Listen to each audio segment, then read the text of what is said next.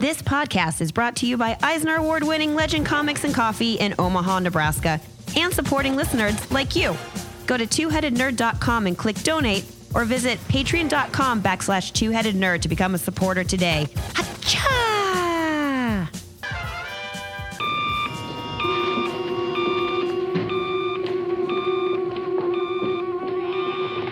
Yes? Ho, ho, ha, ha. Remember me, old chum? Jolly devil. Welcome to THN Cover to Cover for Saturday, June 13th, nerds. My name is Matt Baum. And I'm the Internet's Joe Patrick. Here's how it works. Every Saturday morning at 10:30 Central Time, Matt and I go live on our Facebook page to rap about the week's nerd news.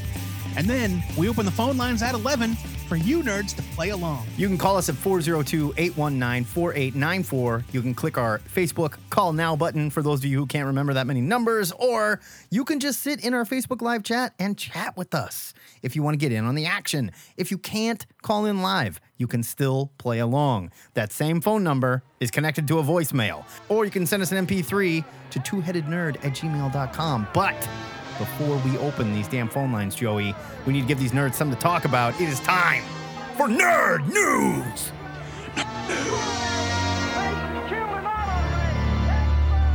Sad news this week, Matt. Legendary Batman writer Denny O'Neil passed away on June 11th from natural causes at age 81. This sounds really bad, but I'm relieved when I hear that famous people or people that I love died of natural causes and not COVID. Like, oh, right. Good. Or, you know, or anything else terrible, sure. You know, horrific body cancers or yeah, anything like that. O'Neil is, of course, best known for revitalizing Batman in the very late 60s and early 70s, kind of moving away from the camp era of the Batman 66 TV show and giving us, with artist Neil Adams, The Dark Knight Detective. He worked with Neil Adams on that title and brought about like classic runs like the Joker's Five-Way Revenge and the Ra's al Ghul storyline. He really changed Batman. He absolutely did. He left a huge mark. Batman was better for what he did, and probably without Denny O'Neil, we don't have the Batman that we have today. I think it's safe to say that. That's absolutely true. He's listed as co-creator for Leslie Tompkins, which I did not realize she was not an older character than that. I'll buy that. Richard Dragon, who I know you love. Richard Dragon. Oh, I love Richard Dragon. And Azrael. Love Azrael too. He wrote Sword of Azrael, co-creating the character. Definitely want to talk about Denny O'Neil today on the show. I want to hear about your favorite Denny O'Neil stories. I want to talk about the weird stuff he did, the good stuff he did. We'll celebrate Denny O'Neil all day. It's gonna be awesome. And that's just his Batman stuff. He wrote that iconic run on Green Lantern, Green Arrow. You know, My Sidekick's a Junkie and all that. Yeah. He wrote Superman versus Muhammad Ali, which is just rad. You know, I mean, this is a paycheck, baby. I get it. Yeah. It's got kids' mouths to feed, right? Yeah. So Denny O'Neil, shout out to you today, buddy. Another weird thing that popped up late yesterday. You know how Tom King's Batman run was supposed to last 100 issues? Yes, it did. And then they said, went well over 100. Yeah. And then they said, whoops, just kidding. It's only 85, but we're going to give you a 12-issue miniseries to say your final piece. Which, and I'm not solid on this, but 85 plus 12, is that over 100? That's at least 105. Right? I'm not... Comic math, but the Batman Catwoman series has never come out, and there are no signs of it anywhere on the horizon. And now, writer James Tynion IV just came right out and said it. I don't think Batman Catwoman is going to be in continuity. They can't do it, right? I mean, they just can't. There's too much going on as it is. It's all of DC right now feels like it's just exploding. Right? What the hell is happening over there? Seriously. So here's Tynion's direct quote. He says it is, quote, moving outside the bounds of continuity, and it won't have an effect on his ongoing run on the core title. I don't know that anyone cares either. He said, I'm looking forward to reading it in the same way I'm excited to read 3 Jokers, but neither of them really have much effect on the core story I'm telling. Good Lord. So with this nonsense and Generations going down in flames, like I don't think DC has any clue where they're going. There's some it's rudderless right now, I think, to say the least. This is just one example of weird crap that's going on at DC that we don't know what's in continuity, what's happening with these characters, where they're at, if comic shops are going to carry their comics anymore. It's crazy. It's crazy. I don't even know. Yeah. Yeah. And like, I don't even want to put the blame on like them firing DiDio or whatever, like, because clearly there was a plan. Right. They spent months and months and months working in advance on this Generations initiative. And then they were just like, Yeah, we studied that shit too. We sat down and we looked at the fuzzy pictures that they put up at San Diego Comic-Con, and we studied it and came up with theories of how it's going to work. And you had creators presenting theories, breaking their backs to bend over and go, nope, it actually fits in like this. And now all of that is quietly gone. yeah, like they turned Wally West into Dr. Manhattan. They solicited the first 2 issues. It was imminent. Yeah. And then nothing.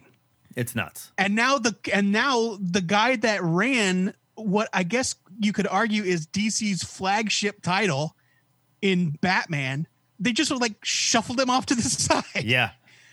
I don't get it. I don't get it. I don't either. And I'm not sure what's happening. And there needs to be some restructuring, I think. We were all told that we don't need to hire a new Dan DiDio. We've got the guy. We've got Jim Lee, and we've got Scott Snyder, and we may or may not still have Jeff Johns. It's hard to know because he's doing TV stuff. And yeah, I don't know. It just feels like no one's in charge. Or maybe like Jim Lee's too nice of a guy to be in charge or something. I don't know. You know, like that manager that you had at the job that was a great guy, but like wanted to be everybody's friend. Yeah, couldn't put the hammer down when he needed to, you know? Yeah. And then just like nothing got done. Right, exactly. Nothing got done because everybody took advantage of it. Yeah, this is totally nuts. And I'm not saying, God damn it, I need that Batman Catwoman marriage story. I've been waiting for it. But you told me it was coming. You told us this was a thing. You made it a thing, whether we liked it or not. And we all read that entire Batman run and went, God damn it, parts of this are good. And the rest of it is like, what in the fuck is even going on? Yeah, it's a real puzzler. I don't know what's going on over there. I don't think they do either. This is WWE creative. Where like, oh yeah, that was last week. This week, none of that's happening. Don't worry about it. Sure, yeah, right. From the Iron Man desk, Halt and Catchfire co-creator, writer Christopher Cantwell is relaunching Marvel Comics' Iron Man ongoing title with artist Cafu. It's all caps. We still don't even know if Cafu's a person. Featuring a brand new... it's an algorithm. Yeah, it could be. Featuring a brand new armor design by none other than Alex Ross. This is coming right after the end of Iron Man 2020. That was the big crossover saga overseen by Dan Slott, who has just announced that he was leaving. Brings Tony Stark back to his roots as an inventor, getting hands-on with new tech and setting aside some of the most advanced aspects of his previous Iron Man suits. I think what they're doing here, and they need to do it, Dan Slott went a little too bonkers with this 2020 thing. You know, the Iron Man 2020 thing, that was one thing, but the problem with Iron Man has always been every time a new writer takes over, they have to somehow make Iron Man more advanced. Right. And I think it started with Warren Ellis. Yeah. When they did Extremis, and it's like, oh yeah, it's in his blood now. Right. The armor's in his blood. And then the next thing you know, everything was nanotechnology and like every time a new creative team comes on Iron Man, the entire Marvel universe changes, basically, and leaps like 5,000 years further into the future. It's not, right. It's not even like, there's got to be a point where like, I cannot conceive imaginatively of something more advanced than the last thing we did. Right. I mean, that's just it. It's not like they're moving to a point where like, oh, we all watch 8K TVs now. No, it's right. Like yeah. TV is beamed directly into your brain via psychic satellites that are bonded by robot snakes. You know, like, what are we doing? This is crazy. So they released a trailer like they do, which I think is stupid. But I watched the trailer. I kind of love them. And it was actually pretty cool because it really reminded me of like Bob Layton Iron Man. Yeah. It's got a ton of like classic villains in it. Though he fights the fucking unicorn in the first issue. Love it. When was the last time you saw the unicorn? The Armor Wars, maybe? Armor Wars 1, right. I think. So like it shows him opening the briefcase, and in the briefcase are like the things he puts on his ankles and wrists. Right. And then it's like click, click, click, click, click. And it was like, yes, suitcase armor. It's actual metal. He holds it in a box. He puts it on like pants. Well, I was just like, yes, this is Iron Man. And the best part of Iron Man is not necessarily that he has a super sexy future suit. It's that he wears a suit of armor and he fights other guys in armor. You know what I mean? Yeah. And it looks like Cantwell understands that. Cantwell's also a great writer, by the way. Oh, yeah. It looks like he understands that, and he's just going to take us back to what we all loved, because Iron Man has gotten so wackadoo and out of control that it's hard to even keep track of who the character is. And I don't mean like I forget that it's Tony Stark. It's like I don't recognize this Tony Stark at all. And don't at me. I realize it's Arno Stark right now, but that's even part of the problem. That's dumb. I don't need Tony Stark. I mean, Tony's in it too. I know that we haven't really been following Iron Man 2020, but so here's the solicit for it.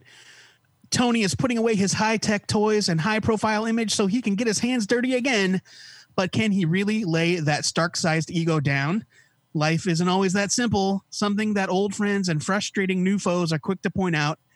If you strip a billionaire down to his bolts, does he run solid or just overheat? That's some Motorhead talk there. I dig it. Yeah, I mean, it also doesn't really say much, but no. Yeah, I like they show the Alex Ross cover and the new armor is cool, and he is fighting like all of his classic weirdo villains. Love it. on a cover. I love it.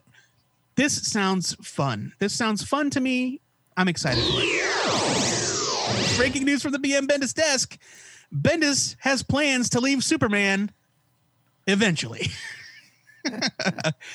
Brian Michael Bendis has announced that he is wrapping up his run on DC's Superman title. He was on the podcast Off Panel, where he said that he was reflecting on the run and that he was heading towards the end of it. He's super grateful, blah, blah, blah. He has not specified, however, when the run will end or if there will be any like special storylines associated with it. Obviously, he's been writing both Action Comics and Superman since April 2018. In the last couple of years, he's introduced a bunch of new villains. He revealed his secret identity to the world, brought back the Red Trunks. Thank you very much. And we've seen several successful spinoffs like Legion of Superheroes, Lois Lane, Jimmy Olsen, the whole Event Leviathan thing, which is going on. He also didn't say whether or not he was also leaving Action Comics. I would assume that's what this means, though. You don't say, I'm leaving Superman, but staying on Action. I mean, come on. He's telling one story. It's going to run through both comics. No way. Yeah. So in 2017, he signed a quote unquote multi-year, multifaceted exclusive deal with DC. And his Superman work, for the most part, has been the bulk of it. So we're entering the third year of that run, and we don't know any of the new projects he has planned. We don't know how long the deal lasts for.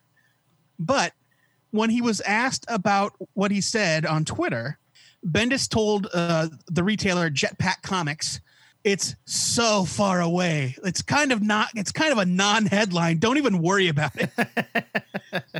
So he went online and told everybody he was getting ready to leave Superman, and then said, but yeah, not like for a long time. But this is also Brian Michael Bendis we're talking about. And you know this guy. He's the kind of guy that definitely writes probably a year to 2 years out. Yeah, I think that he's a multi-year planner. You know, I think he had this whole arc with the identity mapped out. And it's not surprising to me that even if he's making plans for what comes next, that he already has that end game for his Superman run already worked up. You know what I mean? Yeah, I'm sure he does. And I don't know. I have very much enjoyed Bendis' Superman. There is a very vocal group of jerks that also seem to align with Comicsgate that hate Bendis and hate his Superman, that are thrilled about this. Which I don't get. I don't get that at all. I think they're at a point now where it's like, I dislike you personally, so I'm going to force myself to not admit that this is good. You know what I mean? At that point, because I don't think there's an argument that Superman is bad right now. It's better than it has probably been in 20 years. I think this is kind of fake news in the sense that Bendis is going to be here for at least another 2 years. I think he's just talking future here. Like, he's got a long game idea, and in his head, he's coming to the end of that. He probably hasn't written a lot of it. I don't think this is real news. It's just weird. It was just a weird thing for him to like come out and announce, you know? Right. In a weird place too, by the way. Yeah. Just nonchalantly mention that. But then again, there is no editorial right now running DC. So maybe no one is telling anyone what they can and can't say, what they should and shouldn't do. You know, it's the Wild West over there. Things are on fire. Ceiling tiles are hanging, you know. It's fucking crazy.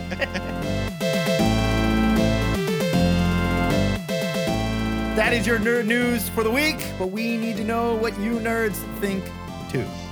Now, it is almost time to open the phone lines, and we want to talk to you guys. And I'll reset that in a minute here, but before we do, Joe Patrick needs to reset the question of the week. This week's question was submitted by Jimmy Randall via the THN forums. What is the most meaningful, life-altering scene in a comic for you? To clarify, what scene or line or moment in a comic made you go, I'll be damned. What I just experienced while reading a comic book was so poignant and deeply notable that I'm going to let it guide my life a little bit from now on. In short, what was a moment from a comic that stuck with you so much it helped you somewhat grow as a human being? Somewhat grow, not completely grow. Yeah, you know, we're not talking anything drastic. Yeah. So let's do it. Let's get these phone lines open. It's like you read a really good Swamp Thing run and decided to start recycling. You know? Yeah, totally. The phone lines are open. You can call us at 402-819-4894. We need to talk to you, or we don't have a show, which is also fine because, like, you know, I'm a little hungry. I could do an early lunch today. Whatever. If you guys doing? Ah, God damn it. Thank you for calling THN cover to cover. Caller, who dis? JD got a catch. JD, how are you, baby? Good. What are we rapping about today? Answer of the week. Answer of the week. Hit us. I hope I don't bring people down too much because Oh, here we go. Always with this guy. the answer popped right to my head because I actually posted the answer on my Facebook profile about 2 weeks ago before I even knew the question. Okay. Because I updated my profile picture and my banner photo, and then I posted this page the weekend of the protests. Okay. Because mine is page 66 from Volume 1 of Transmetropolitan. All right. You're going to have to refresh my memory. That's the fuck you. If anyone in this shithole city gave two tugs of a dead dog's cock about the truth, this wouldn't be happening. I wouldn't be seeing a transient woman with blood on her face huddled in a porn store doorway. I wouldn't be looking down at a dead boy 13 apiece a day draped over the hood of a police wagon. Jesus.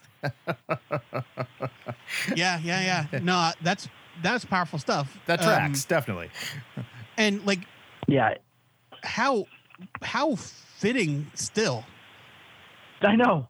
Yeah, What, like I mean, 20 it's years like later? it's a show of power. How dare anyone ignore the authority of Civic Center? You know, let's go and stomp on children. Yeah. Totally. It's a little too poignant. You're not bringing anybody down. It's not like that. It's a little too poignant, but Warren Ellis is really good at this stuff. That's what he does. Well, yeah, and that's kind of my point. And that's that thing of, I mean, I know it's over the top and that's what Warren Ellis does, but the one thing I've always said about Warren Ellis characters, and the biggest thing that appeals to me, is that through all of his characters, Spider, Elijah, Jenny Sparks, they are all what I call optimists through outrage. Yeah, absolutely. Yeah. Mm-hmm. Like, they believe in a better world because we just don't have any other fucking choice. Right. Right. And they're also all willing to be the bad guy to make a better world for everyone else. Yeah, that's true. That's like, especially like a Spider Jerusalem is an excellent. Yeah. Yeah. I think it's the best way to describe that character. That's the whole mandate of the authority. It's like, right. Right. We're going to force this world into something better, whether you like it or not. Well, and that was like, it started in Stormwatch where they were just like, okay, we're bad guys and we get it. And then the Authority was like, no, I think we're good guys. And we just have to show these people we're the good guys, deal with it. And yeah. And oh man, he's always been so good. He's always been so good. And Elijah Snow's the same way, you know. Definitely. He was, you know, even all the way to the point that he was willing to sacrifice himself and his own memories to protect his team and to keep things going. Yeah. Man, that's a really Spoiler solid alert. one. Look at that. We all just grew a little bit right there. Well, and then if I could take a quick second to make a plug, Yeah. if that's all right. Please. I finally started my own podcast. Hey, really? Nice. And since I know we don't recognize other comic book podcasts, it's not a comic book podcast. Right. This is your bowel movement diary that you were talking about doing? Yes, exactly. No, kind of. No, this is my podcast about writers. Oh, about writing. nice. It's called Having What's it Written. called? It's the premise of it is based on the famous Dorothy Parker quote, which is, "I hate writing, but I love having written." And so I just interview writers that I know and basically use that quote as the start of a conversation about their style of writing. Like, which are you? Do you love writing, or do you just love having written? What kind of writer are you? How do you write? What's your routine? What's your, you know, all of that. And then we get into, you know, other stuff and we tangent off. My first episode was an hour and 15. So Nice. Yeah, I mean, it happens. Yeah. We've had to edit ourselves grossly, too. That's why we have 2 shows now. exactly. And Yeah, can you my next believe we used to do episode- this in a half an hour? I know. I record my next episode on Wednesday. I'm talking to Josh Howell, so of Fierce Literature. Josh? Yeah. Yeah, That is And awesome. First episode was with a great writer named March McCarran. Okay, where do we find it? Where do you go to find this crap? Not that it's crap. It's on Spotify. It's It's on- on Spotify, Google Podcasts. I'm recording it through Anchor, so you can find it on anchor.fm/having written. Nice. All right. So wherever fine podcasts are sold. There you go. Pretty much, except for iTunes.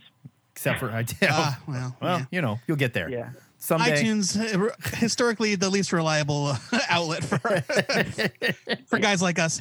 JD, good to talk to you. Congratulations on the new show. I look forward to hearing it. And next Yeah, week, nice work, bud. when you call in, we'll critique your editing. We'll critique the way you talk. We'll just grill you. We'll cut you yeah. to pieces. Sound good? The editing's horrible. Sure, sounds good. All right, man. Nice to talk to you. All right, talk you, to you bud. later, guys. 402-819-4894. We are remembering Denny O'Neil and talking about our favorite Bat stuff or any stuff that he did. Joe brought it up earlier.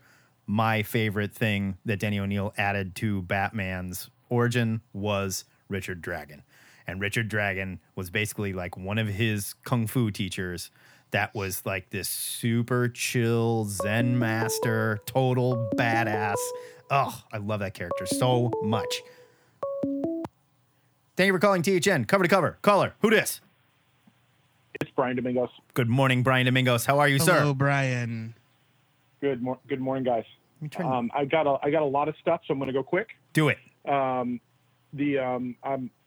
I was more surprised. I was kind of surprised at how devastating the Denny O'Neil news was, because he wrote things a lot longer ago than I was even born. But he had his thumb or finger or whatever was handled so many of the things that I loved when I was in my teenage years and 20s, and Yeah. he oversaw like the Greg Rucka era and all that. And like Sword of Azrael is a weird book, but it's gorgeous. And like Oh, it's wonderful. Batman talking with that font, like the lettering of like the box, like that's like the Batman voice for me. Totally. I don't know why, but it's just like that, like it's even like more severe than like the Kevin Conroy. It's just like this like booming kind of and I realized as I was thinking about it, like there's very few runs of Batman that have had that kind of aggression to it, but he just seems like he's got it under control. Yeah. He knows what he's doing. He's easy. And like Denny O'Neil nailed it. And and the Question and Green Lantern and Green Arrow and all that stuff. Like Yeah, he just was the so Question. huge. And it's sad to see that he's gone. Yeah. I forgot about his question. Man, it's so good. It is so good. Now, the good news is Denny O'Neil died of old, natural causes at age 81. That's the way to go. That's very sweet. Right. And I'm glad. Yeah, it's one of those things of like, it's sad, but he's not. I think I saw something about Mark Grunwald was like 45, and young dude. People with that mustache and that era all look like 55 years old. Well, But, that was the time, though. Look at movies back then. It's crazy how like old people looked. I still, to this day, I am going to be 42 years old in a couple months, and I still look back at people that I assumed were so much older than me, and I am older than they were then. Yeah. It's so bizarre. It's that Wilford Brimley syndrome where we like look back and we're like the Brimley cocoon line. Yeah. We look back and we're like, yeah, Wilford Brimley was like 34 years old in Cocoon or something. That's not his number. I think he was he was like 46 or something like that. He wasn't that old. He was 40. I think he was 49 maybe. I follow that account and I have the date. I put it in my Google Calendar. Like this is the day. It's like, because it was a celebrity who has the same birthday as me. So it's like 11 years away at this date. Yeah. There was the thing when the last Mission Impossible came out where they were like, Tom Cruise is as old now as Wilford Brimley was when he made Cocoon making Mission Impossible. And then the next tweet under that was Wilford Brimley and it just said, fuck you. It was great. Like I know in my head that Wilford Brimley account is not really him, but I really want it to be him. It really is him. That is Wilford Brimley on Twitter. It's really him. He's got the check mark and everything. Come on. Yeah, dude. That is Wilford Brimley. He is that funny. He's just like chill, funny guy. Okay, next time Wilford Brimley cast. We'll discuss this more. Let's go back to comic book bullshit. Brian. He was 50. So just to clarify, Jesus. Wilford Brimley was 18,530 days old, which is the joke on the Twitter account, right. Which translates to 50.7 years old. So he was almost 51. Yeah. Okay. Right. Yeah. That's. So I have that date in my calendar. I thought it was like, well, it's a good thing I saw this today. I did coming up June 21st. About Bendis leaving Superman, and I think it's so telling and about how gross the news industry is. And I say, I don't know if you could see the quotes, that Newsarama, Game Radar, that they listened to, they took a clickbait story out of a Patreon exclusive interview and posted it on their garbage website. Like that is inaccurate. And so the interviewer and Bendis are like, no, that's not what it says. Right. Like, of course he's going to leave at some point because, as you said, he will die at some point. Yeah. I have bad news. Everybody dies. Like, it's not like he's except done for Tom in October. Cruise. It's like, it's years away. It's probably a year or more, and that'll be 3 years, and that's plenty. And I don't know. It's so awful, and that website is so bad. And it's constantly disappointing that I'll say Chris Arndt still works there because he used to be a guy that was like somewhat respectable, and that all he does is like repost press releases and chop up one paragraph into 3 different articles. Like it's worse. It's the worst art thing out. It's worse than CBR at this point. That's what they all do now. That's what they all do. And I love poking them on Twitter every time they post this shit. I'm just like, really? I thought CBR was bad, and they are bad. But since Newsarama got taken over by Games Radar, it is useless as a resource. It's garbage. I mean, they've got a bunch of kids reposting tweets, basically. And like, oh, man, the 5 things that you didn't know about Nightcrawler and 5 that you did. Fuck off. Like, this is not news. Like, right. Those are whatever. Like, that's fluff, like it's garbage. But like, there was the thing about James Tynion said the thing about Batman, Catwoman is going to like not in continuity. And he said, so they have an interview that he says that in there. In the interview, that sentence is a link to their other story that is basically that one paragraph split up into 3 paragraphs with a bunch of fluff around it. Yeah. Like, they specifically made, and I know it's all about clicks. Like, I'm not naive, but it's like, it's so irritating that like, that's just what they do. Right. It's laughably stupid. We rather than pointing to like a full article that like like make that a pull quote. That's what they used to do, right? Like you'd have an interview and you'd have a pull quote in the middle, and it's like something people might want to see, like a highlighted important thing. But instead they turn it into some garbage, other clickable, awful thing, and they're gross. And it's really like, I have to stop myself from like typing in like any WS like in my browser and then just like go, because I used to go there, you know, once a day and see what was going on, and now like I have to stop doing that because they're so terrible and it's gross. Yeah, it's a shame. So you know, long story short, www.comicsbeat.com. It really they're still is out there doing the good work, and they're like the last of the good comics journalism out there. It's really hard because a lot, and I go there and sometimes I'm just like, it is just they don't add like the spin to the press releases, like they do the same thing, but sometimes it's only press releases, and it's like one day like it's a slow news day, and I'm just like scrolling past stuff that I don't care about. I'm like, Yeah. oh, okay. Like I'd rather them not. I know they have to post it. Like again, I know how it works, but it's like this is really sad. Like, and I mean, Heidi McDowell's been around for decades, and she knows what she's doing. But it's just like, like it's gross. Like, it's just, I don't know. Like I love Bleeding Cool because it's so trashy, and that's why I love it. It's just so much fun. And Rich Johnston is the king of nothing posts. Oh yeah. But I have actually had moments over the last couple weeks since the transition where I was like, I can't believe Bleeding Cool was a more reliable source for this information than Newsarama was. Oh, absolutely. Because Newsarama's literally just retweeting shit. And I'm looking at their Twitter feed right now, and it's just garbage. It's absolute garbage. And even the way that they like put up their headlines, it's just such clickbait. Stepjan Sejic announces DC's exit for creator-owned comics. What? Like, is he leaving? Is DC quitting creator-owned comics? Like, what's going on here? And he's just like, yeah, my series ended, so I'm going to go do something else. That's the story. Thanks, guys. Yeah. All right, Brian, what else you got? We kind of. All right, so yeah, I'll trash that stuff every day. I'll call it at a different time and do that.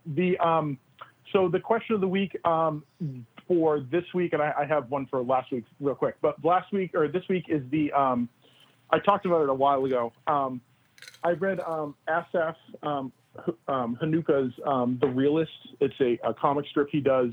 He's the twin brother of Tomer Hanuka, and they are unbelievably talented cartoonists, and they're Israeli, and they've got this really unique point of view, but The Realist is about him as a dad and dealing with a little bit of mental issue, just sort of like mental issues in the home life and work and the struggle in the marriage and the kids. And it's one of those things, like I read it and I was like, this feels like he looked inside my brain and wrote it. Like not all of them, but some of them specifically, like just his way of, and he can do it just with pictures, like the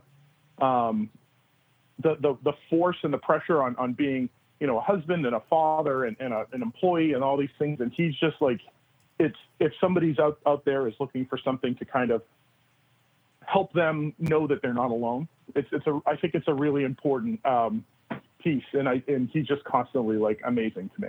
That is awesome. Yeah. We reviewed The Realist on the show. We did it for Take a Look. It's in the book one time, some years ago.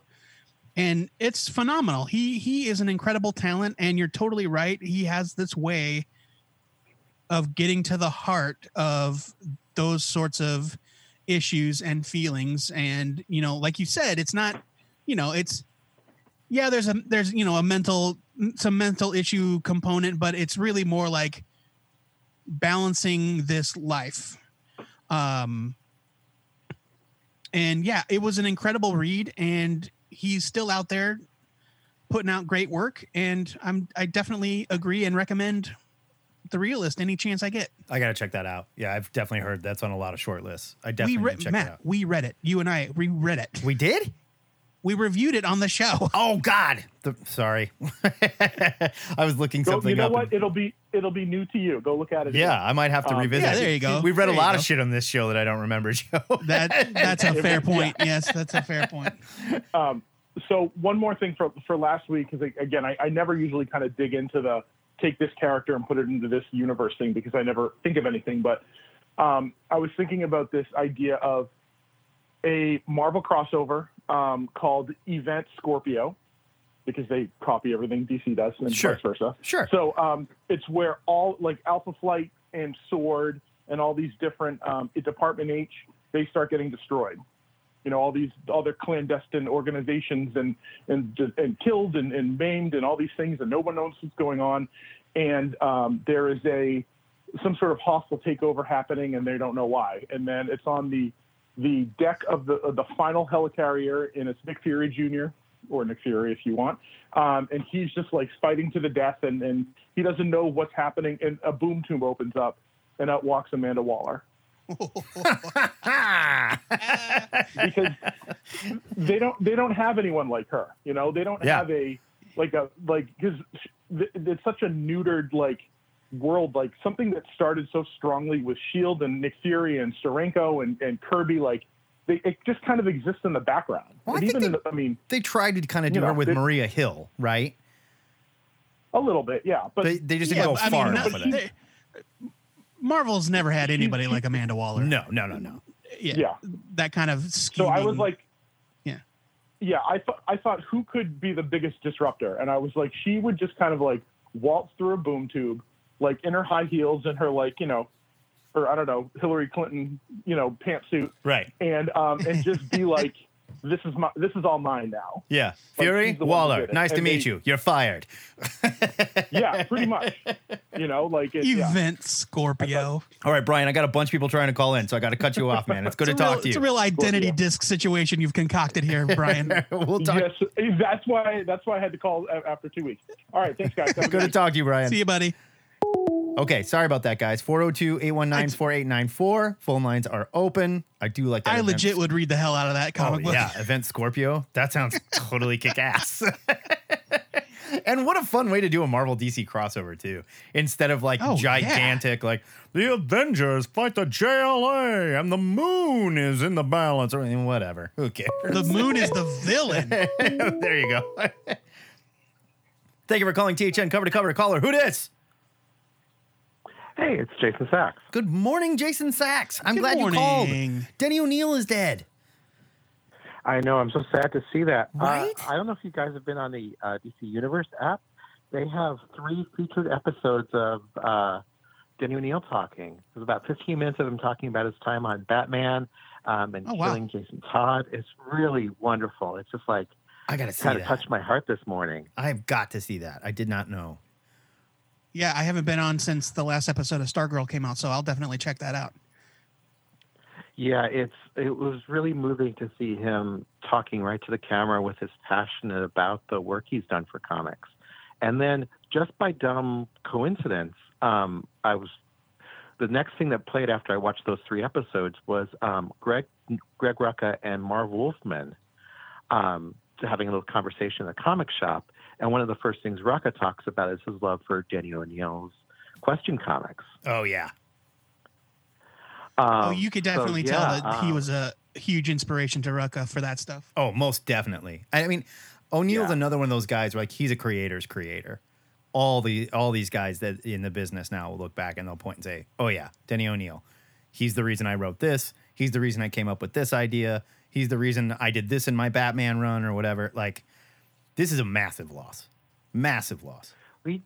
He talks about how he kind of inadvertently created the new Batman when he wrote The Secret of the Waiting Graves.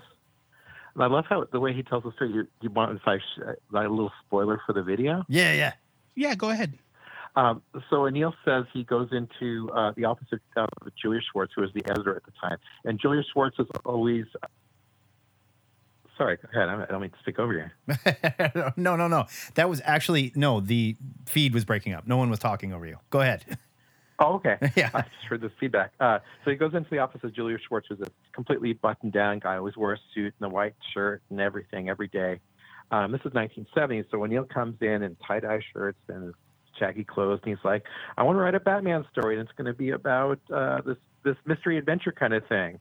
It's not going to be a cheesy Batman tale. It's going to be, weird and scary." And And Schwartz says, sure, go ahead, why not? And it turns out that this was like the book that revolutionized Batman. That gave us the 1970s version of Batman, moved him out of the camp era. That is and awesome. so it was, as O'Neill says, it's just like accidental. Yeah. I mean, and That's great. I think like Batman has evolved like that through several creators too, where it's just like, all right, give this kid a shot. Let's see what happens. And all of a sudden it's like, oh, that's selling pretty well. And people are glomming onto this. And then all of a sudden, bam, Batman's completely different. Forever changed for the better. Don't get me wrong. And then Yeah, I think there was definitely a place for that camp era, and I still have, a fondness for it. But really, the Denny O'Neil, the Dark Knight detective Batman from that era, 70s and 80s, where he wasn't like this grim nightmare throwing actual knives into people's faces. Right. Like, remember when the Batarang was an actual boomerang? Yeah. It was Instead of just like boomerang. really sharp, tiny bats. Yeah. Like, that's like, for me, when I think of Batman, like, that's my Batman, that Dick Dillon, Justice League, Jose Luis Garcia Lopez, Yeah. Neil Adams, Batman. A lot of that but stuff's yeah. still in print too. Go pick that shit up, especially like the old Neil Adams stuff. Man, it is amazing, amazing. I know that DC's put out they've done those Legends of the Dark Knight hardcovers that focus on creator runs. And I'm sure there must be one for Denny O'Neil and Neil Adams. Oh, I guarantee it. And I hate that it takes like somebody dying before I'm like, I should pick those up. Damn it. That sucks. That's what Big Mike would do. That's on me. That's what Big Mike would do. A singer would die and he'd suddenly have to go have the box set. Yeah, totally. It was like this. Well, it's true, right? Because, like, think about it. After Prince died or David Bowie died, you had to have everything by him. Yeah. Yeah, it is true. It's It is true. We're all morbid collectors at some point. What's your favorite Denny O'Neil, if you had to pick one? Just off the top of your head, Jason. The Question. Yeah. The first dozen issues of The Question, especially, are just spectacular. And, like, The Question number one is just a perfect character arc, and it ends in an amazing cliffhanger. Yeah, it really does. It's a fantastic book. That's one of those, like, titles I will forever have. I'm never going to get rid of that. Just because I remember not reading, at the time I was only reading Marvel Comics. And so only a few DC things would come into my radar. And I can't even remember who threw that at me at the time. But I was just like, wow, are all DC comics like this? And he was like, no, this is very rare. At the time, DC was not great. Like that, yeah. Yeah, DC was not great at that time, unfortunately. Jason... Oh, sorry. Well, go ahead. now hold on, Jason. We kind of roped you into this Denny O'Neil talk. Was there anything else you wanted to wrap about today? You did this last week too. I love it. No, I was gonna call with my choice for the question of the week, which you're also gonna love. Yeah. Hit us.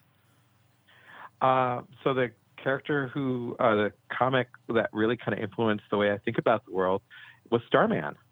Yeah. Because if you think about Jack Knight at the beginning of his character arc, he's this arrogant, obnoxious dude who's just a collector, doesn't really care much about his family, disregards his dad, doesn't even think anything of his dad. And by the end of the story, he's kind of grown a lot. He's come to appreciate everything his family's gone through. He's become a dad himself. His whole life has changed as we read about the character. And at the same time, my whole life was changing too. I was becoming a dad and taking on more responsibility and really realizing about my place in the real world and, forgiving my parents for all their sins or whatever. And this is the point where your old man had just handed you the mantle of like his old superhero like thing too. And that was really tough for you, as I recall. It was. If you ever had one of those cosmic staffs, the thing that no one tells you is it vibrates like crazy in your arms. So for 3 days afterwards, your arms just can't write or anything. And those pants look like they really hugged too. I mean, whew, little snug. But I look good in those pants. I look so good in those pants in the 90s. That's such a good answer. Like, Matt makes fun of me for bringing it up constantly, but like Starman really is just an enormously influential run of comic books. And it stands up there with, something like, JD was talking about Transmet and the lessons taught there, and I would say Preacher probably has a lot of that. Definitely. But like those But conversations, yeah, like Starman. the conversations with David issues where he talks to his dead brother, like he's visited by the ghost of his dead brother. Talk with David. Oh my God. Those are so amazing. And his brother's still wearing the dumb costume. You know, like he's in heaven with the old school Starman costume on with the fin on his head and shit. But, they're so good. Oh, just like as an examination of like. Sorry, go ahead. Go ahead. I'm sorry. No, go ahead. I was going to say, did you notice James Robinson wrote Stargirl this week? yeah. Saw that. Awesome. He's been producing it and now he's writing it. So I'm glad he's working. That's excellent because he hasn't been doing much comic stuff in a long time. I don't know how I feel about the Junior JSA. I'm just going to come out and say it. Like, I don't know if I need a little JSA running around, but I mean, we'll see. It's still a fun show. I like it. So like the old school DC fan in me, when they were like rattling off character names, it's like Beth Chapel, Yolanda, what's her name? Yolanda. I can't something? remember. And Joaquin Montez. Yeah, so they mentioned Jakeem. Yeah. And I'm like, holy shit, they're gonna do JJ Thunder. They totally are. She's got the pen. They're gonna do it. Yeah, and I'm like, they're going to do the Infinity Inc. version of these JSA characters. Pretty much. We're gonna get, if I don't see Thunderbolt on screen, I will be very disappointed. They've already hinted at it. It's coming. We're going to have a pink Thunderbolt, and they're going to have like a guest comedian do his voice. You watch. It's coming. Yeah. Oh, it's in the awesome. pen. I really love it. Oh, yeah. Jason, good to talk to you. I love that we rope you into some historical work each week. And I full on admit, we are baiting you. Every week, we're baiting you. So I'll take that bait. You guys have a great weekend. all right. You too, brother. You too, Jason. 402-819-4894. I am still enjoying Stargirl. I think it is a lot of fun. It's complete cheese, and I can turn my brain off and just enjoy it. Her name is Yolanda Montez. But yeah, so I saw those. I heard those character names, and I immediately knew what direction the show was going in because I know those names from comics. Like the sulky kid is Rick Tyler. Yeah. So he's Rex Tyler's son, and I'm waiting for that shoe to drop. Yeah. We're getting the Junior JSA. I love how they're just going for it. They're not like trying to they're not trying to reel it up. You know, they're not trying to like make things fit into reality. They're just like, no, they're comic book superheroes. Well, if you're turning on these shows now to see faithful adaptations of DC Comics, you're doing it wrong. They've already showed us, look, we're building our own universe. This is how it goes. Deal with it and enjoy it or don't. Some of it's great. Some of it sucks. Yeah. Thank you for calling THN Cover to Cover. Caller, who dis? Hey, it's Michael Severe. How you guys doing? Michael Severe. Don't you have a job, sir? Who? It's Never Saturday. heard of you. There's no sports. What am I going to do? Yeah, it's true. What does a sportscaster do when there's no sports? He posts stuff about food. Talk about racial inequality. Okay. The N-word used throughout much of conversation. Basically life. That's what we talk about. Fair enough.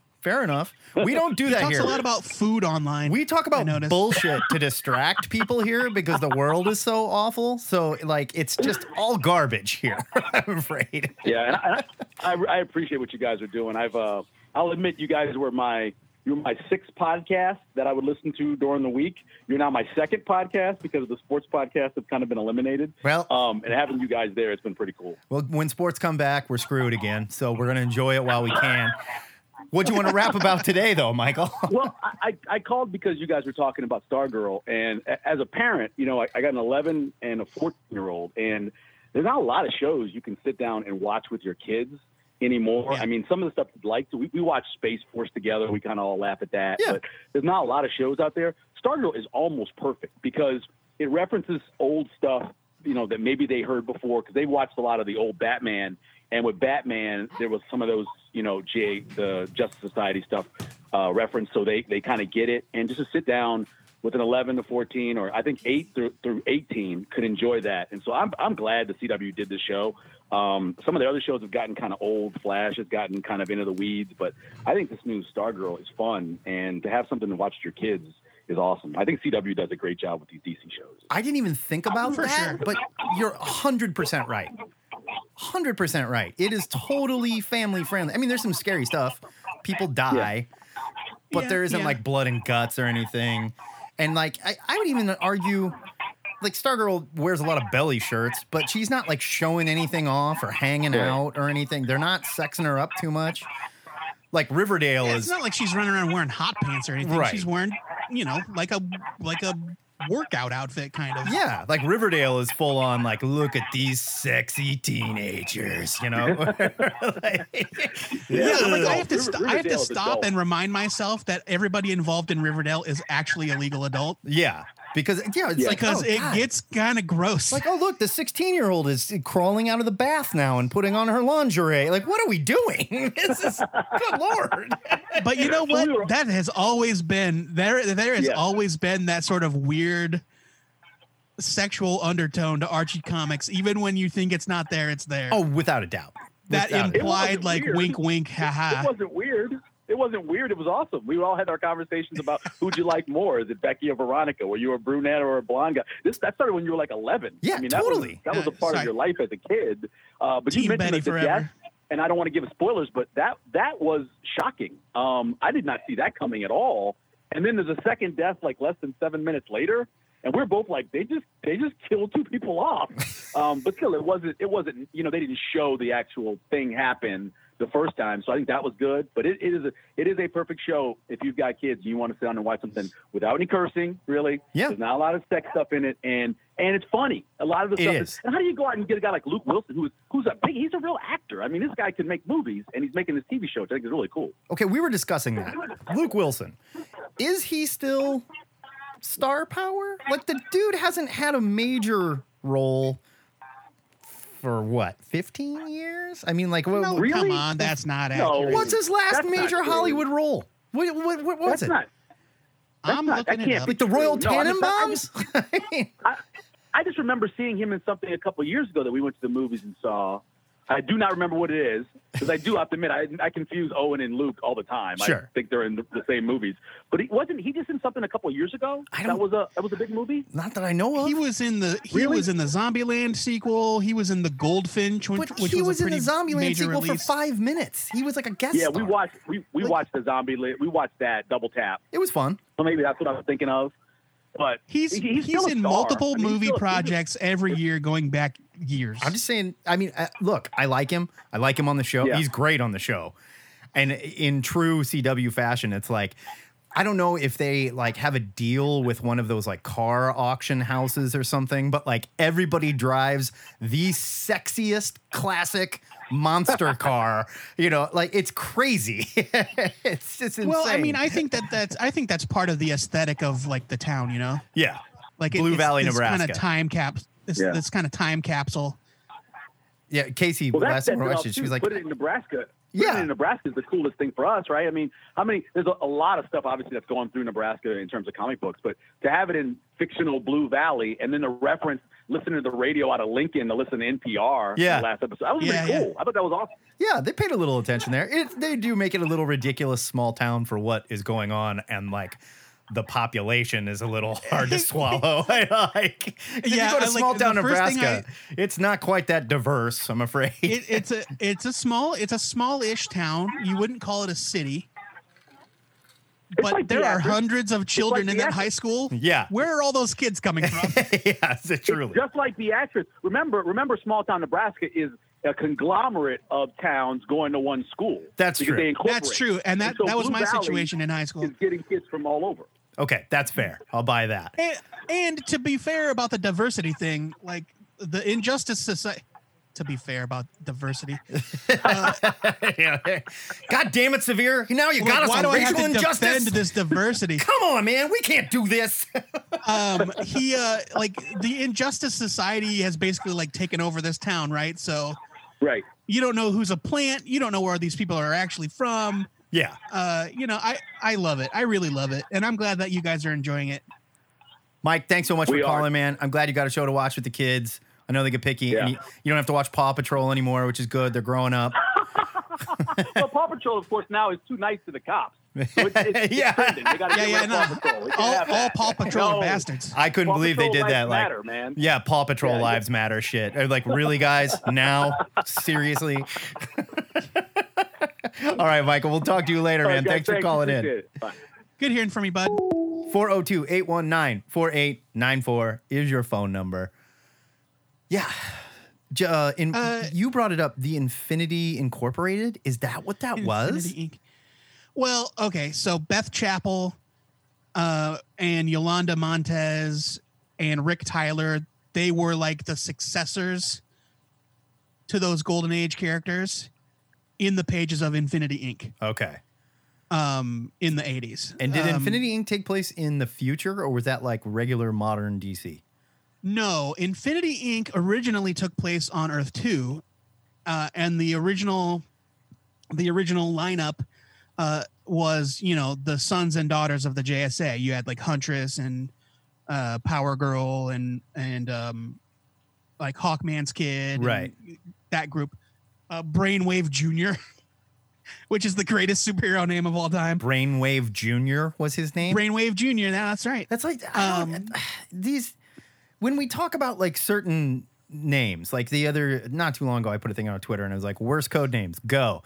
And someone's like Star Spangled Kid. I'm like, yeah, that's terrible. Because at some point, Star Spangled Kid was also from the 1940s. I get it, but at some point he's going to grow up and then you're the Star Spangled Man? Or what do you call yourself? Star I'll have Spangler? you know that the Star Spangled Kid grew up to become Skyman. Okay. He didn't grow up to become Spangle. Spangle, yeah, no. It's like rappers as well, yeah. like Lil Bow Wow. Like I get it, yeah, you can just Yeah, be he Bow just Wow becomes later Bow on, Wow. but that's a terrible name, you know. When will Lil Wayne just become Wayne? I see. I think he's too. He can't. You know, he built his fortune as Lil Wayne, so you can't. I guess. There comes a point where you can't go back, and you're just the yeah, no- invisible girl forever. Right. Yeah. But yeah, no, Infinity Inc. took place in like the modern day DC. And so when they merged the Earths after Crisis, you know, it was the same situation. They were like the descendants of the Justice Society or whatever. Okay. Renew last call for phone calls 402-819-4894 if you want to call Last in. call. It's 11:30. I agree, but this is me trying to mask the fact that not a lot of people are calling in, so we don't have to talk the rest of the time. So Frank Cirillo posts in the chat, what are your thoughts on the CW firing Hartley Sawyer, aka Elongated Man, for his racist and misogynistic tweets? We should talk about this. You I say, originally, good job, CW. Joe had said this is a news story, and I was like, is it news? I mean, like the guy's an asshole, whatever. But this dude, it's one thing, and you brought it up, Joe, about how there were a group of people that tried to get James Gunn fired based on old They tweets succeeded. that he made, and these old tweets were literally comedy, fiction, right? And were they offensive? Sure. Some people got offended by them. I would argue you don't have a good sense of humor, whatever. But this kid, the kid that plays Elongated Man, was like on Twitter talking about like they were violent. Yeah, girls he wanted to date rape. Talked about like seeing girls Mutilate, boobs, sex traffic. Yeah, like it was. I snuck a boob shot, you know, in like the dressing room today, and like had to go like rub one out. Like, are you fucking kidding me? And this has all happened in the last how old are these tweets? 3, 5 years? 2013. Yeah, I mean, this was not like something like James Gunn tweeted this stuff in like 2006 or whatever, you know, when arguably people weren't as sensitive about certain things. But this kid is a CW star talking about people that he's on the show with that can see this. No, this was before he was on the show, but regardless. Thank you for calling THN Cover to Cover. Caller, who dis? Hey, it's Chase. Chase, how we doing, brother? Hey, Chase. Pretty good. Good to hear from you guys. Yeah, what do you want to rap about today? Long time no talk, buddy. Yeah, it's been a little while. I wanted to give you a call because the topic for today times out pretty well with an event this week because I was thinking a lot about Denny O'Neil. Yeah. So I know a lot of people talk about those Green Lantern, Green Arrow comics and like, oh, those are so dated. Those don't really hold up today. And I'm thinking about those and how in middle school I used to volunteer at the Millard branch of the public library. And every summer, as you're helping with the summer reading program, you have a ton of downtime to read. Right. And that got me into comics in a big way. And I remember like digging through and finding like the Inferno collection and being like, well, this doesn't make any goddamn sense. But those Green Lantern, Green Arrow comics, this is the same time where I'm starting to like listen to Rage Against the Machine in high school and like read Leonard Peltier's book and things like that. Yeah, dude. And like those comics unlocked something for me. They were like the ones that made me think, oh, comics can be about things. Comics can tell us things. That their didacticism was like something that just made me realize like, oh, comics are great. And so I was thinking about that reading experience and thinking about the fact that I'm now a public school teacher and I'm bringing comics into the classroom and using like things like New Frontier to talk about coalition building and to teach students about activism. And I'm like, oh, I owe Denny O'Neil a lot. Yeah. This is the hard traveling hero stuff you're talking about, right? Yep. Where they like basically just said, all right, we're going to take a break from, and not to mention doing this with Green Lantern, a space cop. You know, it's one thing to take Green Arrow, who is a guy, and say he's going to deal with some real life issues. But now you've got Hal Jordan doing it too.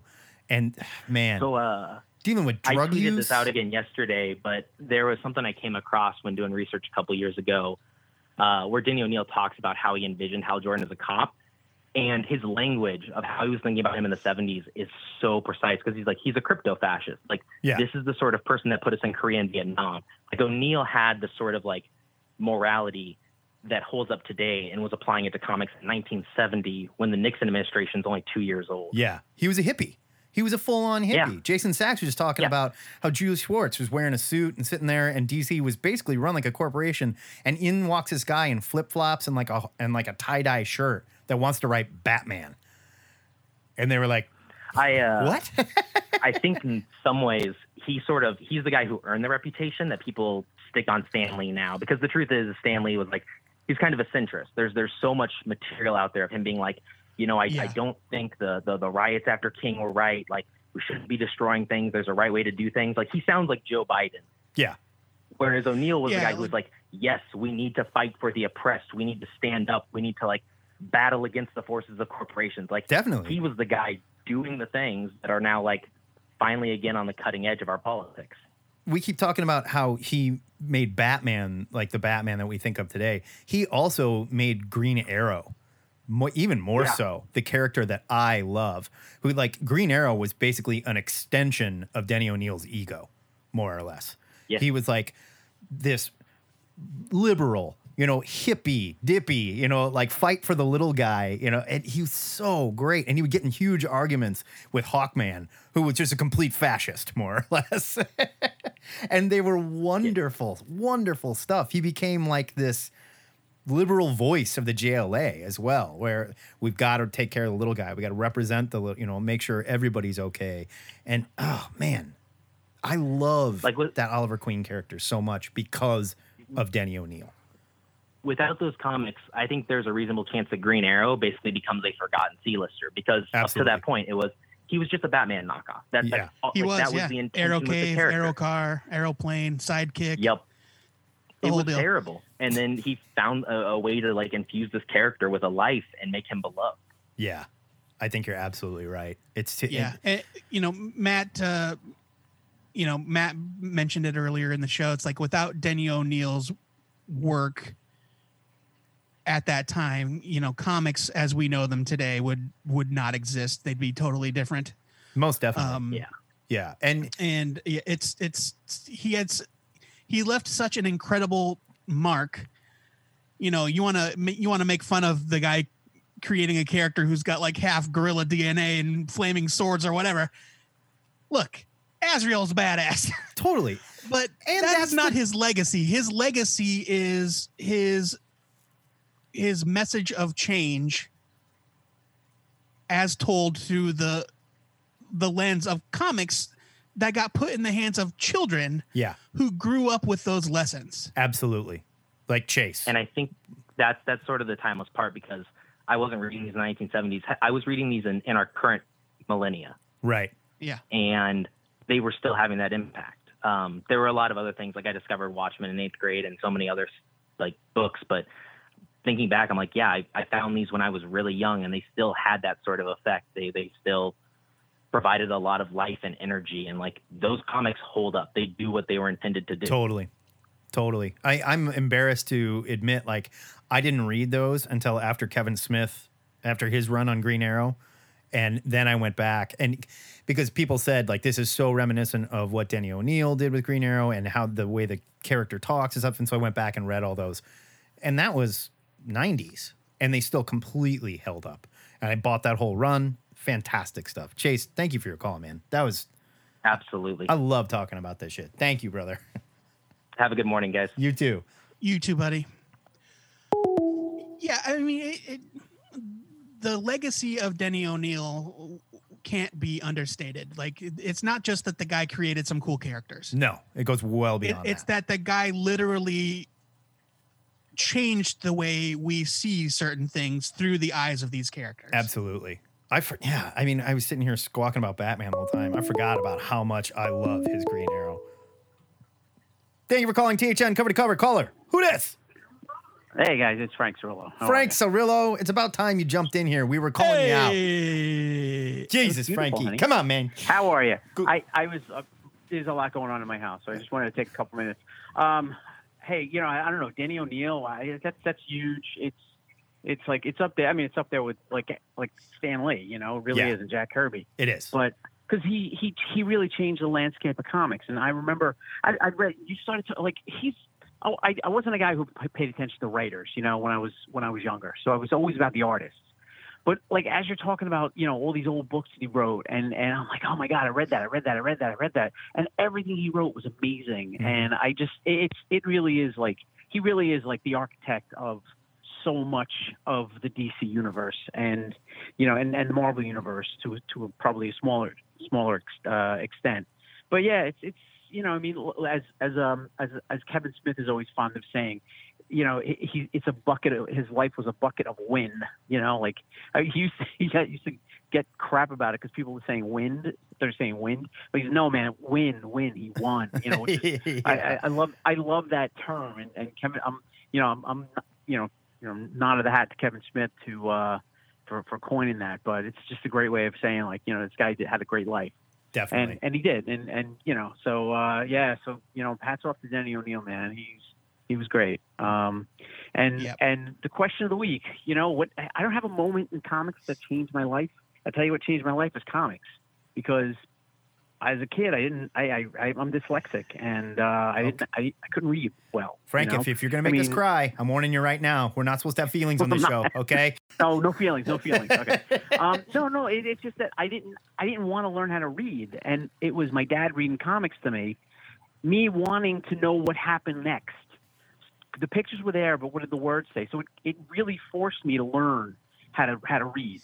You know, so and I credit them, and I say that one of the greatest teaching tools ever invented is the comic book, because it presents a child who may have difficulty reading with pictures and with words. Yeah. And then they can decode those words because the pictures are there.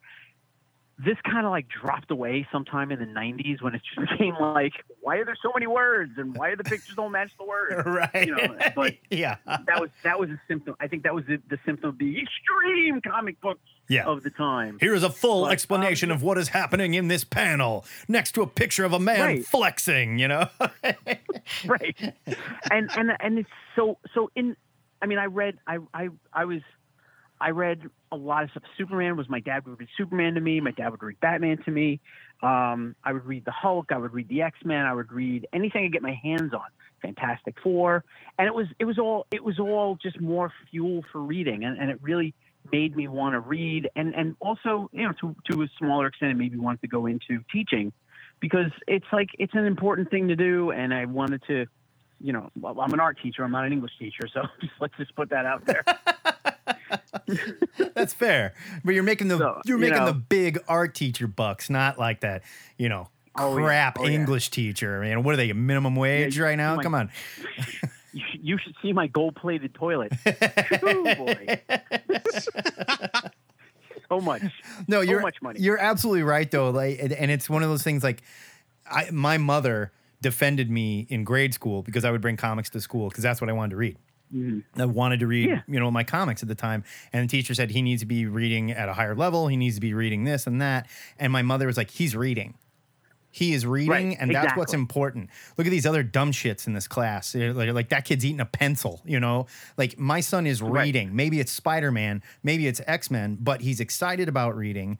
And I full on had like ADD as a kid, big time. And when I sat down and read comics, I settled down and I read. And I could, like you said, the pictures, the words together, it was a whole nother level of like accessibility to reading that wasn't necessarily in my grade school curriculum. And it made me the voracious reader I am today. Yeah. And it really kind of brings up the fact that up until maybe, I'm going to say like the year 2000, comics were not seen as an art form. And it's only until then you really see comic books as acknowledged as the art form that they are. It's because it was like, oh, it can't be its own art form because, 8 people work on that. Right. Like, yeah, but that's still.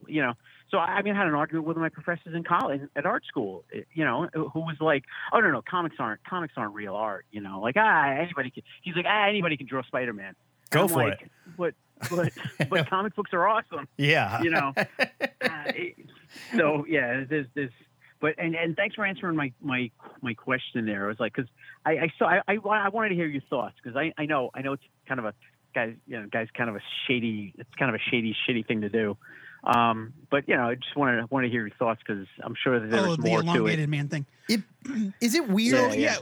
Is it weird that we got cut off by a phone call before I was able to get into it? People, want to compare this to what happened to James Gunn. The difference between what Hartley Sawyer did and what James Gunn did is that James Gunn had apologized for those tweets years before Marvel hired him. Right. Yeah. Marvel already knew about them. Hasn't even said a word. Right. Like Marvel, James Gunn was like, yep, I was, trying to be this edgelord comedian and it was insensitive. And that all happened before he got this work. Right. And then when those right-wing assholes dredged it up again and got him fired from Guardians 3, like Marvel caved instead of saying, no, we already dealt with this once. Right. And this, and Hartley Sawyer, he just put that shit out into the universe, did not apologize for it, didn't take any effort, didn't make any effort at all to hide it. Well, I also find it extremely hard to believe that the CW doesn't vet this shit. Nobody looked at this dude's Twitter account. Seriously? This was are they going to go back that long? Though? But why? I think you have to. I think that is part of the deal now. So otherwise, you're like, you're right. Look, you're the company that hired the date rapist, or look, you're the company that hired the Nazi sympathizer, or whatever. It's not hard to check. And sure, you might have to go back a little ways, but you're paying people to do this. You have people on staff to do this. I find it very hard to believe that they're like, we like him, hire him. Screw it. I don't know anything about him. Don't tell me anything. Right. A quick Google search can come up with this shit. It just blows my mind that they didn't see this coming. Yeah. So, my last word on the James Gunn comparison is that James Gunn has proven and displayed an effort to grow and learn and change over the years. Right. And Hartley Sawyer is just like, sorry, I got caught. Yeah. Yeah, right. Well, and the CW absolutely made the right call. Fire his ass. Totally. Yeah. But they should have caught this before it happened, is my point. It's not like he was part of some nasty secret child porn ring in a corner of the internet. He was posting this shit on his personal Twitter. Come on, guys. Do better. Yeah. Oh, definitely. Did I ever tell you guys my theory on James Gunn getting fired from Disney? No. It was okay. So James Gunn gets fired from Disney right before the Fox, right before they're about to buy Fox. James Gunn is an extremely vocal opponent of the current president. Oh yeah. That's why I think he was fired, and I think he was told, "Don't worry. Once the deal goes through, we're going to wait. We're going to lay low for 6 months to a year. We're going to hire you back." Yeah. I guarantee you that's what happened because they hired him back. I think similar shit happened with Chuck Wendig in Star Wars too. Absolutely. Chuck Wendig was a very vocal opponent of, Trump and the Trump White House and shit. Mm-hmm. And Disney and Ike Perlmutter were working together, and Marvel's putting this shit out, and they're like, get rid of him. He didn't even say anything offensive. He was just vocal, and he's allowed to do that. When you're not a pundit when you work for fucking Marvel. You're a creator. Yeah. And maybe you do work for a major corporation and whatnot, but I guarantee he was fired for that crap, which is just stupid. You don't think that I've seen the same sort of stuff coming out of the accounts of like less famous comic book creators? Oh yeah. Chuck Wendig was a target because he's a famous novelist. Right. Right. Definitely. Patrick Gleason posts something. Yeah. Or Derek Robertson posts something critical of the current political climate, and nobody gives two shits. He's just some dude. Yeah. I was gonna be funny and go, who? No.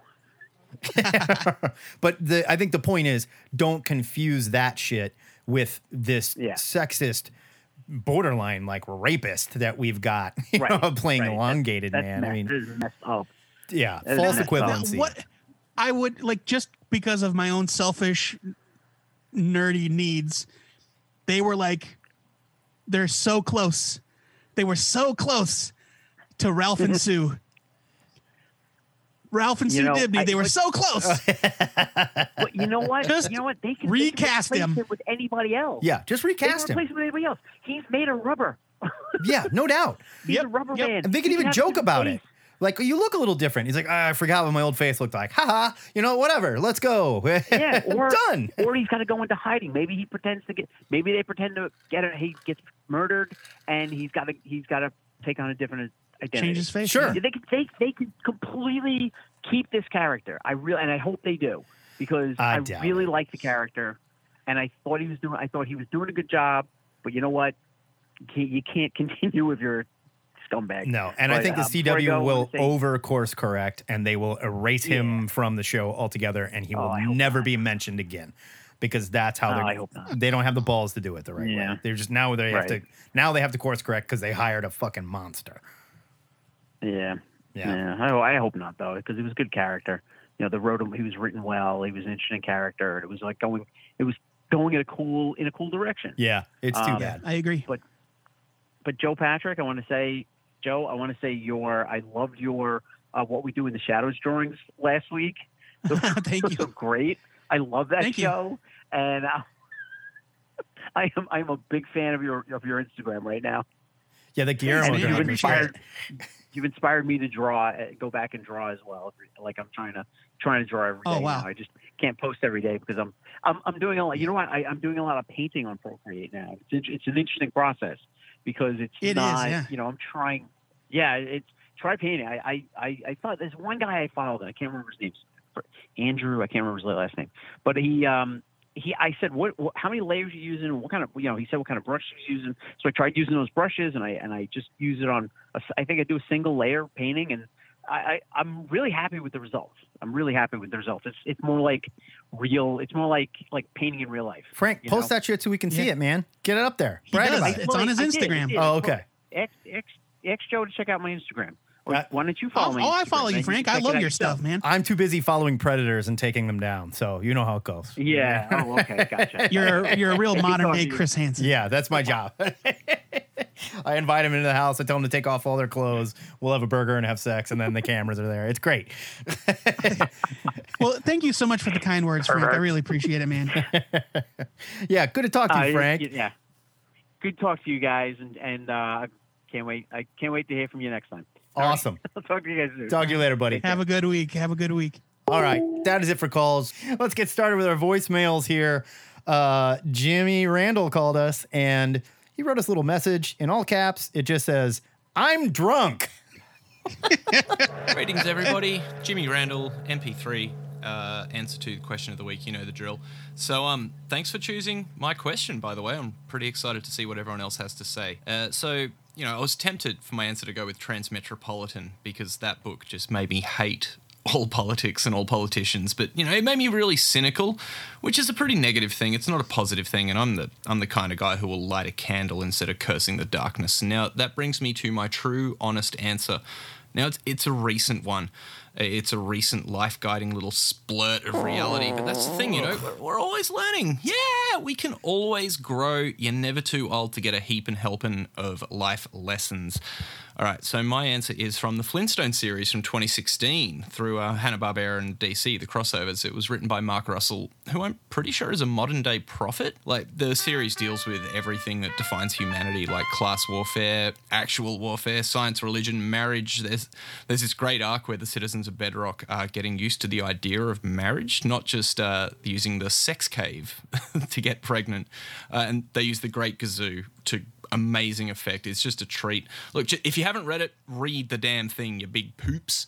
So my answer is from issue 7. Now, a bit of a backstory. There's a new guy working at the quarry, Mr. Slate's quarry, and there's an accident, and he gets trapped. And Fred wants to rescue him, and Mr. Slate's like, "Nah, boys, pack it in." And there's this little scene where, Fred really wants to rescue him, wants to go above and beyond. Mr. Slate doesn't want it. And Mr. Slate says, like, "Hey, Flintstone, why do you even care? It's not like he was family. He wasn't even a friend of yours." And Fred replies with, "Because if civilization is going to last, if it's going to amount to anything more than just a place to watch TV and get cheap snake meat, it will only be because we've learned to do one thing."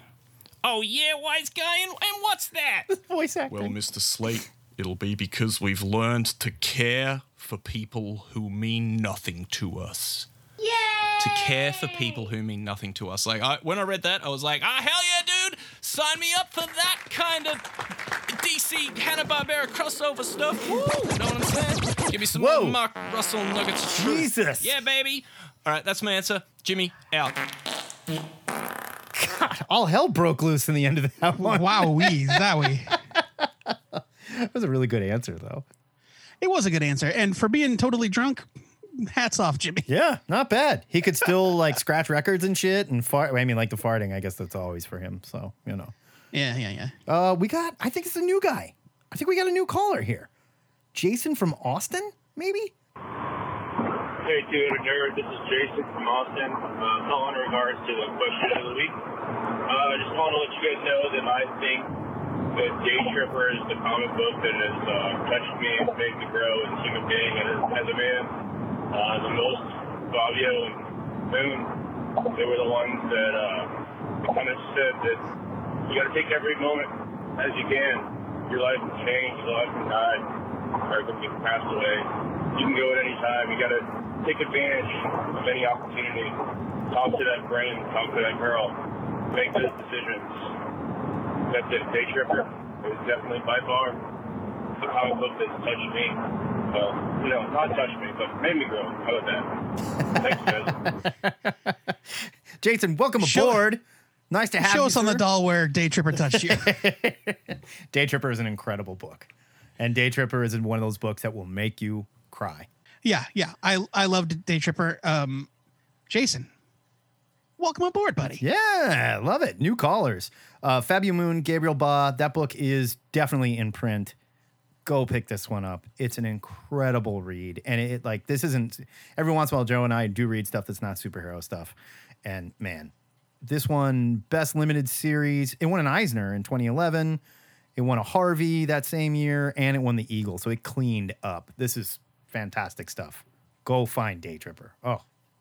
Next up, we got cover to cover stalwart Ryan Mount. Good morning. This is Ryan Mount, a.k.a. Hebrews, calling in with the answer of the week. The year was 1991. It picked up an issue of Fantastic Four, number 357. And, the lesson I learned there is that one day I would undoubtedly marry a Skrull. That was the introduction of Elijah after apparently 100 issues of Alicia Masters loving Johnny Storm. Turns out it was a Skrull. So one day I knew that, I lived my life knowing I was going to marry a Skrull. My wife hasn't told me that yet, but I'm still waiting.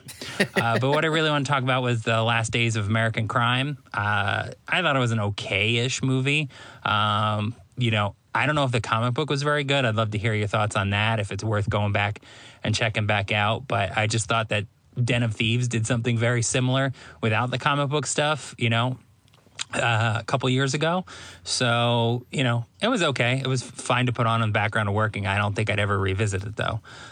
So just curious what you guys think. All right. Talk to you next week. Bye. I watched the first hour, I think, of Last Days of American Crime. It is garbage. It's just garbage. And the comic book was excellent. Rick Remender wrote it. Yeah. Greg Tacchini. Yes. I remember us really liking that when we read it. It came out through that weird little imprint that was doing like pulp crime comics. Yeah, Radical. It was Radical. It was Radical Comics. I'm looking at it right now. It's so hard to Google it now that there's a movie out. If you add comic to the end of the title, you can. Yeah, I did, and still the first thing was Netflix. Yeah, Radical Publishing. Mm-hmm. They had that kind of crime imprint, and I really remember enjoying it. Greg Tacchini, to say the very least, he's an artist who I will read anything. That he does. He's a wildly talented artist. God, that guy's good. The premise is that in the near future, the U.S. government has a plan to broadcast a signal that makes it impossible for anyone to knowingly commit unlawful acts. And so they're trying to distract the public with all of this crap to keep them from figuring out what's going to happen.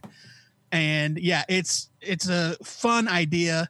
It's very Purge kind of type thing almost. Yeah, where it's like, I mean, kind of like a Purge and a Watchmen situation where it's like, and you have these criminals that are we getting need ready to do something to distract these people from nuclear war. Right. I got it. Squid. And in the meantime, you have these criminals that are like, okay, well, we found out this is coming, so we are setting up the biggest score of our lives before it happens. Because they're like, we give up.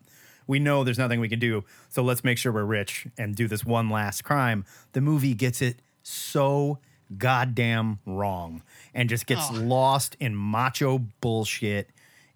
Like, they just, if you know what it reminded me of, what was the movie? I can't say the name. The two Irish guys, crime movie, cult film that everybody loves so much. Boondock Saints. Boondock Saints. All style, zero substance. Zero substance. And I'm sorry, Boondock Saints sucks. Don't tell me it's a good movie. It's a terrible film, all right? And this just reminded me of that. I turned it off halfway through, and I wanted to, like, write Rick Remender and be like, hey, I'm sorry, man. It's got to be sad. It's got to be like Warren Ellis felt like when he saw Red. And like they gave him the script, and he's like, this is what you're going to do with Red. Oh, okay. It's like, well, but that's the check I get? Oh, well, all right. Like I read some Warren Ellis a while ago when he was like, look, was it a good movie? No. Did I buy my daughter a pony that year? You fucking bet I did. I bought her 2. So Boondock Saints is like in the early to mid 90s. It's like, that guy wants you to think he's edgy if he's got a Pulp Fiction poster hanging on the wall of his dorm. Oh yeah. Boondock Saints was the same thing for like the next generation of shitty college kids. Yeah. God, Last Days of American Crime sucked. Do not waste your time. I think it's at like something really low, like 12% or something on Rotten Tomatoes right now. It's getting its ass kicked. All right, back to the phone lines. Yeah. James Kaplan. Hey guys, James Kaplan here. I don't know what the question of the week is, so I don't have an answer for that. But I was just calling to say hello. Hope you guys. Thanks for nothing, well. James. I'm actually off to go to a comic shop called Newbury Comics in Boston that I haven't been able to go to in like months and months. So I'm just really excited about that, to go and just browse and buy some stuff. And I don't know, in comics, let's see. I just today read the new issue of Decorum by Jonathan Hickman and Mike Huddleston, and I still kind of have no idea. I mean, I have a vague idea what's going on in the comic, but I don't even care because it's such an amazing looking comic. Like, I had never even heard of Mike Huddleston before, before Decorum. I went back and read Butcher Baker, which is super bonkers. So great. But he is a beast. He's got like 3 completely distinct art styles that he uses in one issue of the comic. He's like, now he looks like Marco Rudy. Now he looks like Matteo Scalera. Now he looks like Becky Cloonan. Like, it's just, anyway, he's incredible. The story is big and bonkers, and I'm just enjoying it. And I'm just frankly just excited that comics are back and we're getting new stuff every week. Legion was super fun this week as well. Anyway, all right. Take care, guys. Bye. Newbury Comics in Boston. I've been there. It's a great shop. That's awesome. Thank you, James. Yeah, Decorum. Mike Huddleston, the way that he is able to use multimedia, like not just multiple styles, but it's like, this is clearly drawn in some sort of charcoal. Right. This is fully painted. Right. He's like one of those musicians that's like, oh, you need me to play piano? No problem. And drums? Sure, I can do that. Yeah, I play a little guitar. You know, what the fuck? When did you have time to get good at all this shit? Legion of Superheroes. Patrick mentioned it in the chat, and he also mentioned it on the latest episode of his web series, Thank God It's Wednesday, which you can find at twoheadednerd.com and on YouTube. That's right. Is that how we're saying it now? YouTube? YouTube. Okay. It's Legion of Superheroes is not as much fun as I was hoping it would be. Really? I got to catch up. I don't know. I love it. I love I'm a lifelong Legion fan. That's not it at all. I'm excited about the new characters that he's adding in, but like right now, it is everything that people have criticized Bendis about in the past, where it's just like 30 characters all shouting 2 sentences at a time. Right. And it like, isn't that it's how kids so chaotic talk, though? I mean, isn't that how a group of kids talk?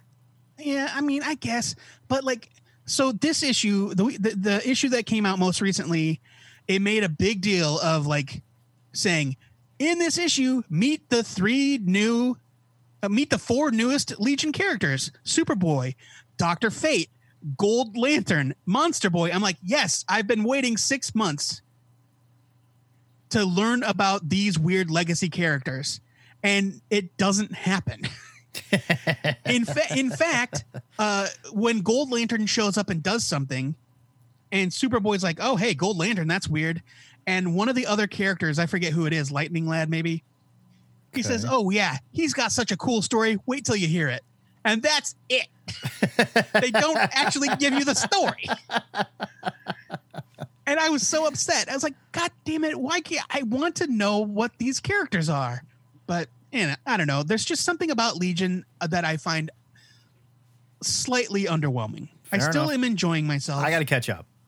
I will say so far, this is the best Legion stuff, in my opinion, that I've ever read, because I don't have the same cachet or history, and it's very hard for me to care about them. So just the fact that I'm reading it every month, kind of miraculous for me, you know? And look, Ryan Sook, man, he's a beast. Ryan Sook is a phenomenal artist, and it's a beautiful book. All right, let's get to our answers. Okay, so this is like, I had a couple picked out, but really, Frank really moved me with his call. There might be individual moments, but really comics as a whole changed the person that I would become. You know, I taught myself to read with comics. I taught myself to draw with comics. I learned moral lessons from comics. I learned, compassion from Superman. I learned what it means to like persevere from Spider-Man. I learned how to murder from the Punisher. Yeah, it wouldn't be until years later that I discovered the X-Men, but obviously the X-Men have a huge like social justice component in their backstory. And so like really so much of my morality and how I view the world was shaped in part by comic books. If I were going to hold up like specific moments, one of the oldest ones from when I was very young, I had a reprint. It was a Marvel Tales issue reprinting Amazing Spider-Man 33, which is the very famous issue where he is pinned under the machinery that's too heavy for him to lift. Yeah. And he knows that he's got to get to Aunt May or she's going to die. Uncle Ben taught me never to give up no matter the cost. He summons the strength and the will to free himself. And I, like, as a kid, like 6-7 years old, reading that, I was like, holy shit, man. Yeah. That's heavy stuff. And then more recently in the modern day, I don't think that a comic has touched me as deeply as an adult as Grant Morrison's All-Star Superman. Yeah, that's fair. That's definitely fair. Where the guy is like using his last, he's using his last days of life to do whatever he can to save lives. And you know, there are like fun kind of heady sci-fi moments where it's like, I'm in the kids' cancer ward. Don't worry. I brought a dozen Kandorian scientists and they're all going to cure you. Yeah. But like the number one moment for me is Superman taking the time out of his day. Like the dude's got to go punch the parasite in the face.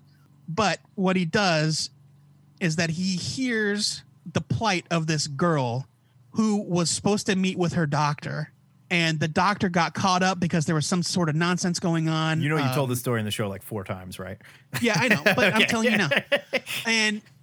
And so Superman like saves the doctor and gets him back on track.